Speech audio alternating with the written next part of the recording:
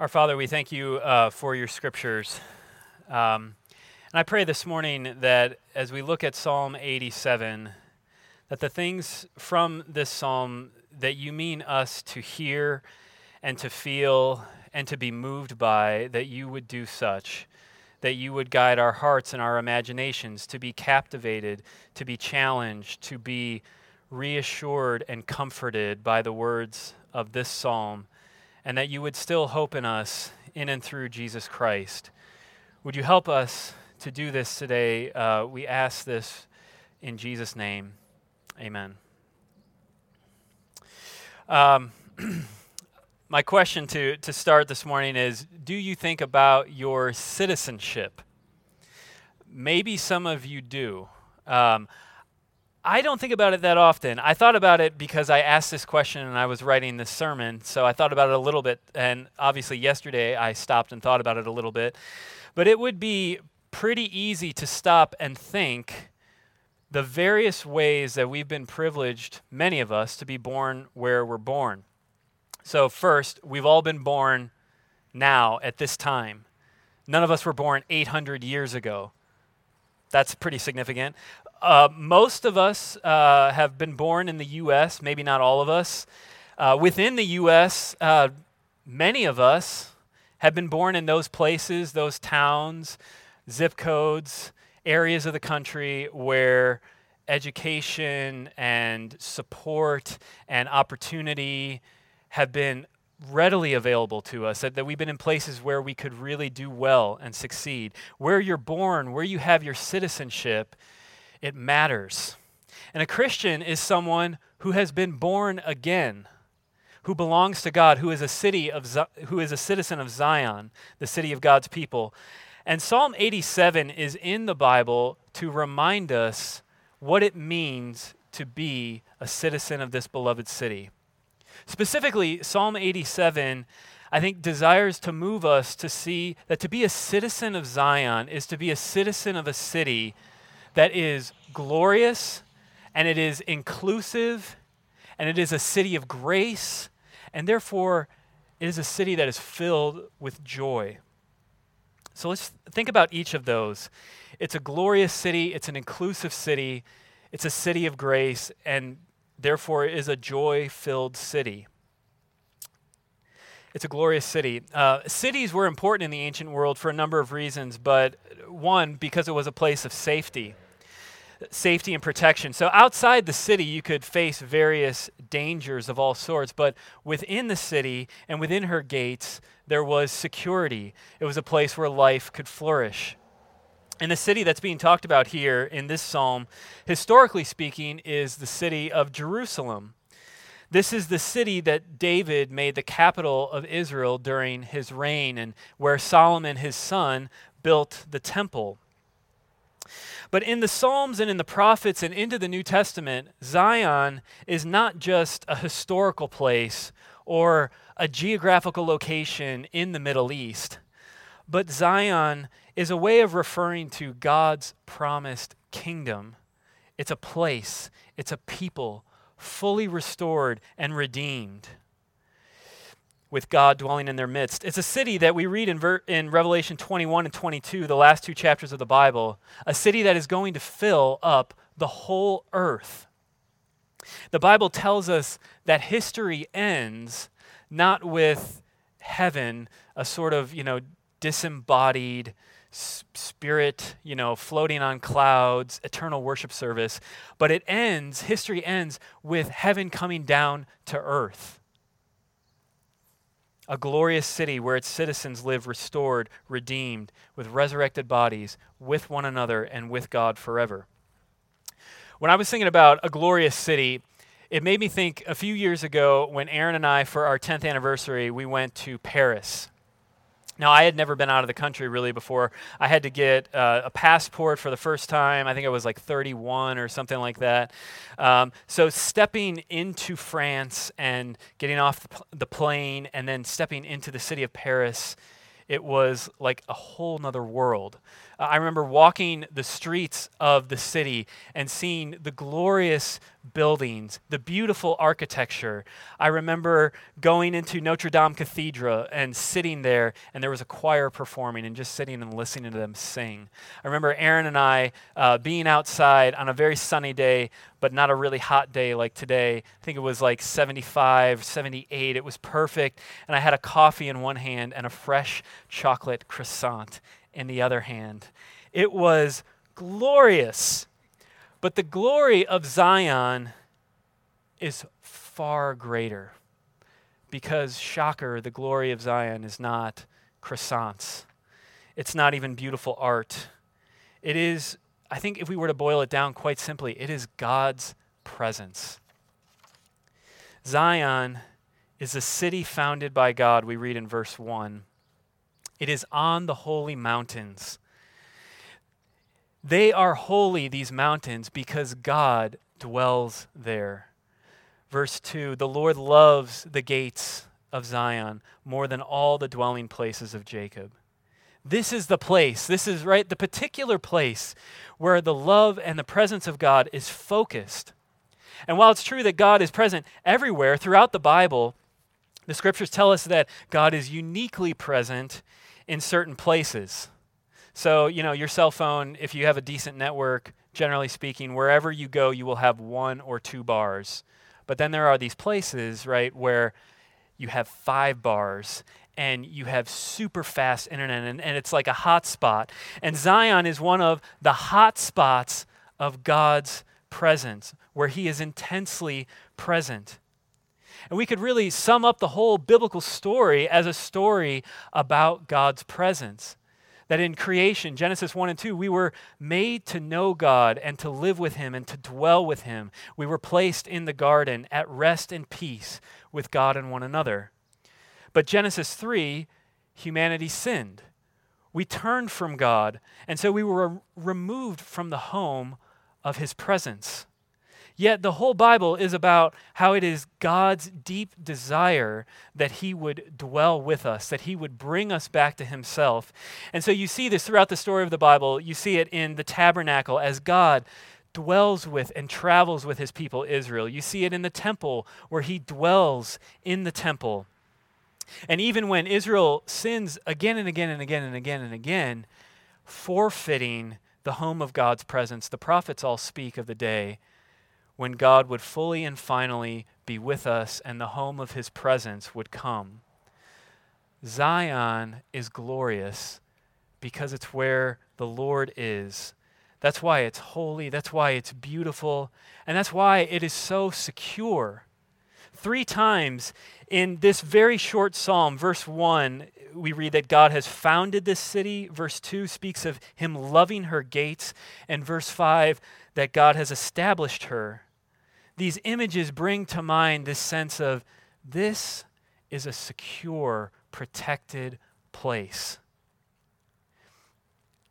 When I think about modern life, this is true for me. I'm assuming it's true for you. We, I think, live with a sort of frantic anxiety. Do you know what I'm talking about? Belonging to this city means that the life of frantic anxiety of, am I doing enough? Am I keeping up? Do I look good enough? Am I impressing enough? Am I profiting enough? Am I satisfying enough? That it can end. Because to belong to this city is to be someone who is deeply loved by God. You are his. And this is a rest that never gets boring, and that you never have to leave because you're home. It's a glorious city. In verse 3, we read, glorious things are said about you, city of God. And this is rightly so because of what follows in verses 4 through 6. We read really that this is an inclusive city. The meat of this psalm, I think, comes in the middle here in verses 4 through 6, which in a really shocking way tell who is going to belong to this city. Now, what God says in these verses, let me just say, I think is extremely attractive to our culture, because we live in a culture that very much wants to be inclusive. We want diversity. We value it. And here's a picture that God paints, give or take, 2,500 years ago. of his people, of the citizens of Zion, being this multi-ethnic, multicultural people, and that this was always God's desire. But for the original readers, I think this would have been a little bit unsettling. In other words, they don't read this and have oh, that's nice.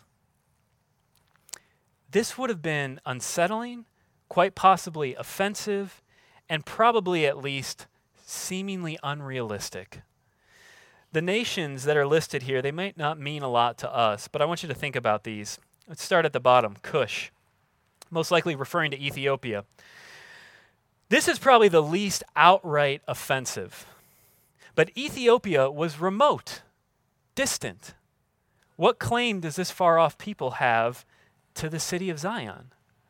Then there is Rahab, which is a reference to Egypt. They were the first oppressor and enslaver of Israel. If you were an Israelite, this was the nation that made life miserable for you. This was the nation that killed your sons to prevent any possibility that you might ever revolt against them. Babylon, the second major oppressor and enslaver. This was the enemy nation that surrounded your city as people literally starved to death, and then killed people in your city, sometimes your sons and daughters, before your very eyes. And then they burned the temple of the Lord. Philistia, this was the constant thorn in your side during your early years in the land, during the period of the judges and into the early monarch, the constant battles and wars. If you remember the story of David and Goliath, Goliath was a Philistine. Tyre, proud and wealthy neighbors to the north.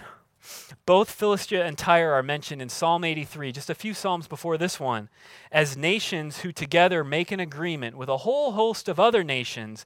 And the agreement is basically, we're going to come together and we're going to wipe out Israel. And God says, verse 4, I'm going to make a record of those who know me. And then lists these nations. People from these nations are going to know him. And that word in the Bible is just packed with significance, right? Because Adam knew his wife Eve, and she became pregnant. And God says in Jeremiah 31, he says that when the new covenant comes, this renewed and restored relationship that God is going to have with his people, in that day, the Israelites will not say to one another, know the Lord, for they're all going to know me, God says. In other words, within the people of God in the new covenant, there's not going to be this, those who are formally connected, they've been circumcised, they belong to a tribe, but they don't really know Yahweh, not really.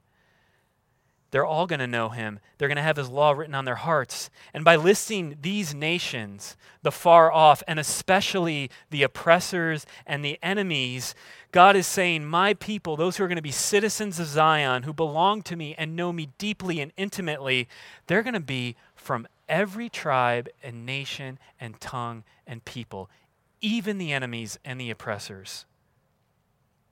In verses 4 through 6, this is even stated with kind of like an increasing specificity, almost as if, someone was asking questions. So verse 4, these nations will be born there. Okay, wait. Born where? Verse 5, they're going to be born in Zion. And who authorized this? Verse 6, the Lord himself. As one author put it, to the consternation of the Israelite immigration officials, the sovereign Lord himself is going to cook the documents and record that these aliens, let alone non-passport holders, were born there. This is an inclusive city. And because it's an inclusive city, it's a city of grace. If you were a really thoughtful Israelite, if you just sat and thought about your own history and the scriptures, you would be constantly reminded that your status as belonging to God depends entirely not on you or anything in you or anything you will ever do, but depends upon God's grace. What I mean is if you belong to God and he gives you the privilege of his promises and his presence and his loving kindness, he does this when you deserved none of it. The Passover event, extremely important for the Israelites, right? Think about the Passover when the angel of death goes through the land of Egypt, bringing judgment on the firstborn. Israel was not spared because Israel was better, or there was something about Israel that just passed over. If you were an Israelite and you were spared, the reason was there was blood on your doorposts. What this psalm would have pressed upon Israel was, in essence, there are only two kinds of people in this world. There are enemies who have been made family of God, and there are enemies who are still hostile to God. But by nature, there are no natural children of Zion. And I think this would have been the hard truth that Israel would have had to sit with. Right, think about it. As they prayed and read this psalm, we're not better, we're not more deserving. If God can make us his people, he could make anyone a part of his people. And if you're here today and you call yourself a Christian, and again, I wouldn't assume that everybody necessarily would, but if you would call yourself a Christian, I want to ask, do you live with this kind of hope toward others? If you were to think about the person who seems to you the furthest away from Jesus, the most hostile to Jesus, or if you thought about the group of people, some group, that you perceive to be the most hostile against Jesus, when you think about enemies, and maybe we don't like that word, but when you think about people or groups that threaten you or you perceive to threaten what you believe and cherish and hold dear, do you live with an active hope toward them? Or do we have hope for the neighbors who look like us and 90% share our views and our commitments already? Do we reach out and invite only those who are 90% like us and share these things in common with us, and it seems like all they need is just a little push into the kingdom? That would make complete sense if the city was not a city of grace. It would make complete sense if we were the ones who were registering the peoples, if we were the ones, bringing the people in. But God is the one who is doing it. It is of God's making. Is it harder for God to make an Egyptian or a Babylonian his than it was for him to make you his? Israel is being drawn into a vision of the city that they belong to, the city of Zion, that will be this inclusive city of grace, filled up with people far and wide, even of their own former oppressors and enemies.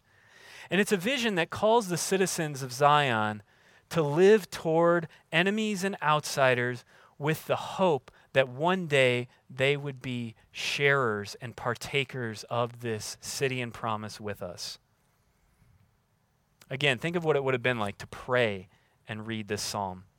If you weren't offended, I think at the very least this would have seemed unrealistically optimistic. And as I've thought about this text this week, what my mind has gone to is a quote, a rather lengthy quote from Martin Luther King Jr. in a sermon titled "Love Your Enemies," where King calls for this kind of hopeful love that oppressors and enemies will one day be made family and fellow sharers. He says this: "Am I saying that Jesus commands us to love those who hurt and oppress us? Do I sound like most preachers, idealistic and impractical? Maybe in some distant utopia you say that ideal will work, but not in the hard, cold world in which we live. My friends, we have followed the so-called practical way for too long a time now, and it has led inexorably to deeper confusion and chaos. Time is cluttered with the wreckage of communities which surrendered to hatred and violence. With every ounce of our energy, we must continue to rid this nation of the incubus of segregation, but we shall not in the process relinquish our privilege and obligation to love. While abhorring segregation, we shall love the segregationist. This is the only way to create the beloved community. To our most bitter opponents, we say, we shall match your capacity to inflict suffering by our capacity to endure suffering. Throw us in jail, and we will still love you. Send your hooded perpetrators of violence into our community at the midnight hour to beat us and leave us half dead, and we will still love you. But be assured that we will wear you down by our capacity to suffer.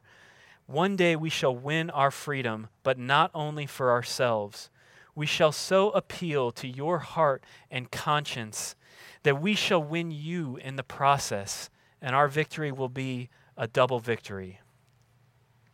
Now, this posture of nonviolence, of hope for the oppressor, of love and standing and suffering for the truth was really in many ways at the heart of Martin Luther King Jr.'s part of the civil rights movement.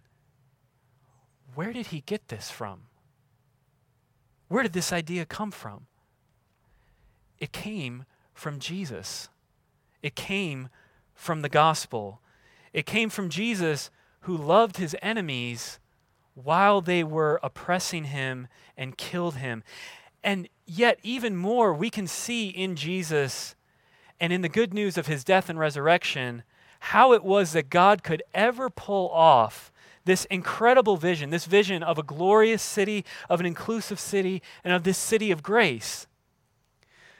Because God doesn't just overlook or forget the sins of his people, or the sins of the Babylonians, or the Egyptians, or the rest.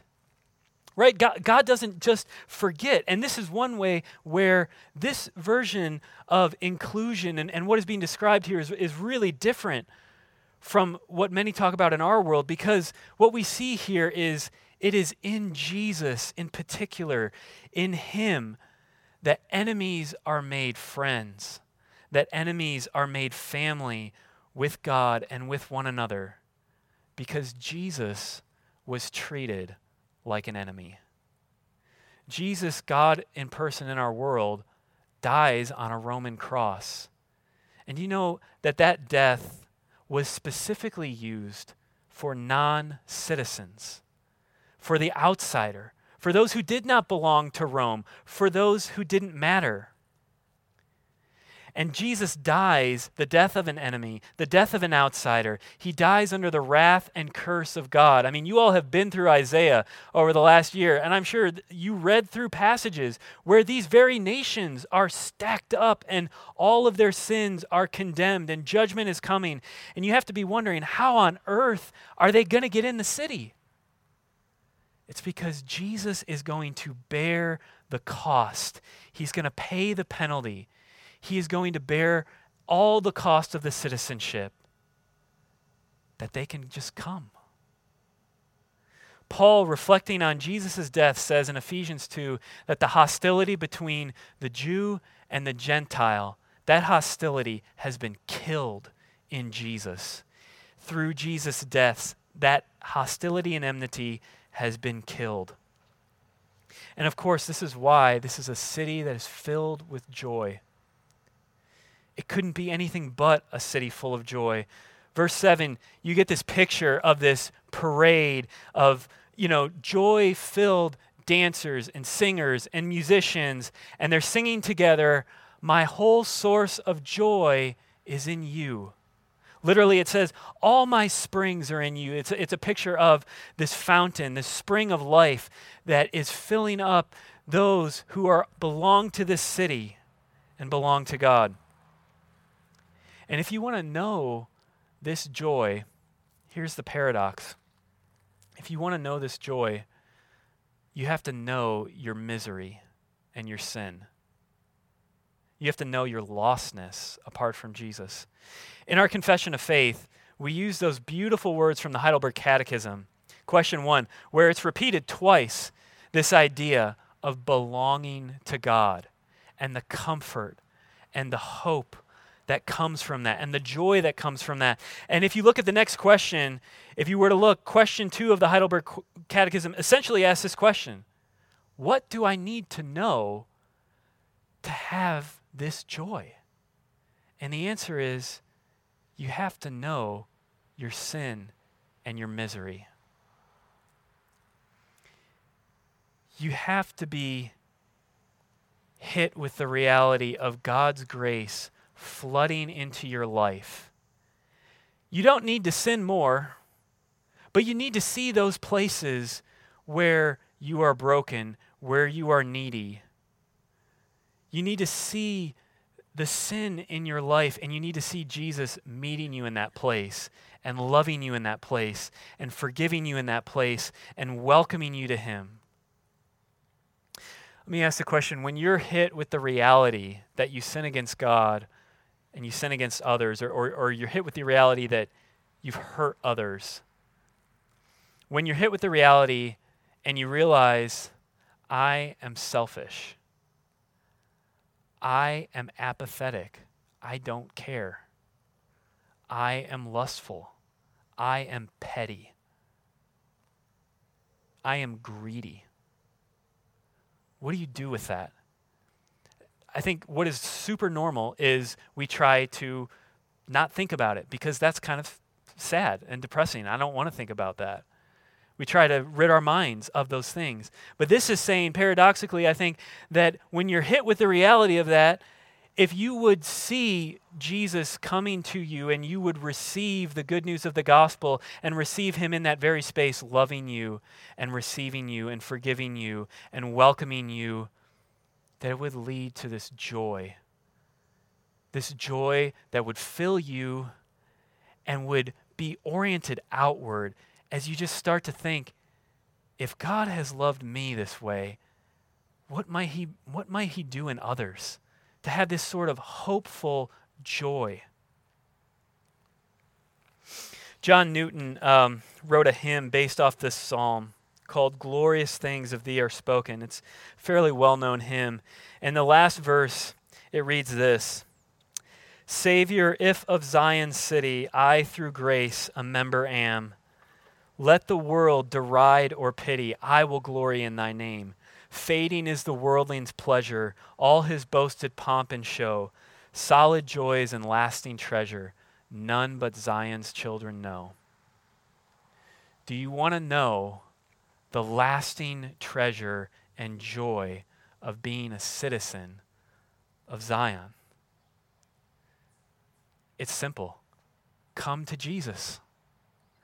Come to Jesus with the rebel, hostile heart that still exists in you if you're a believer. If you're not a believer, the enemy that you are, but come to him and see that he is welcoming you, receiving you, inviting you in at no cost because he's paid it all.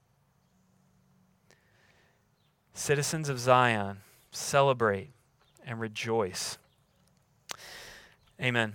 Let's take a moment to pause, to pray, to bring our hearts to God, to confess our sins, to receive his grace. We'll pause for a few moments of silent prayer, and then I'll lead us. Let's pray.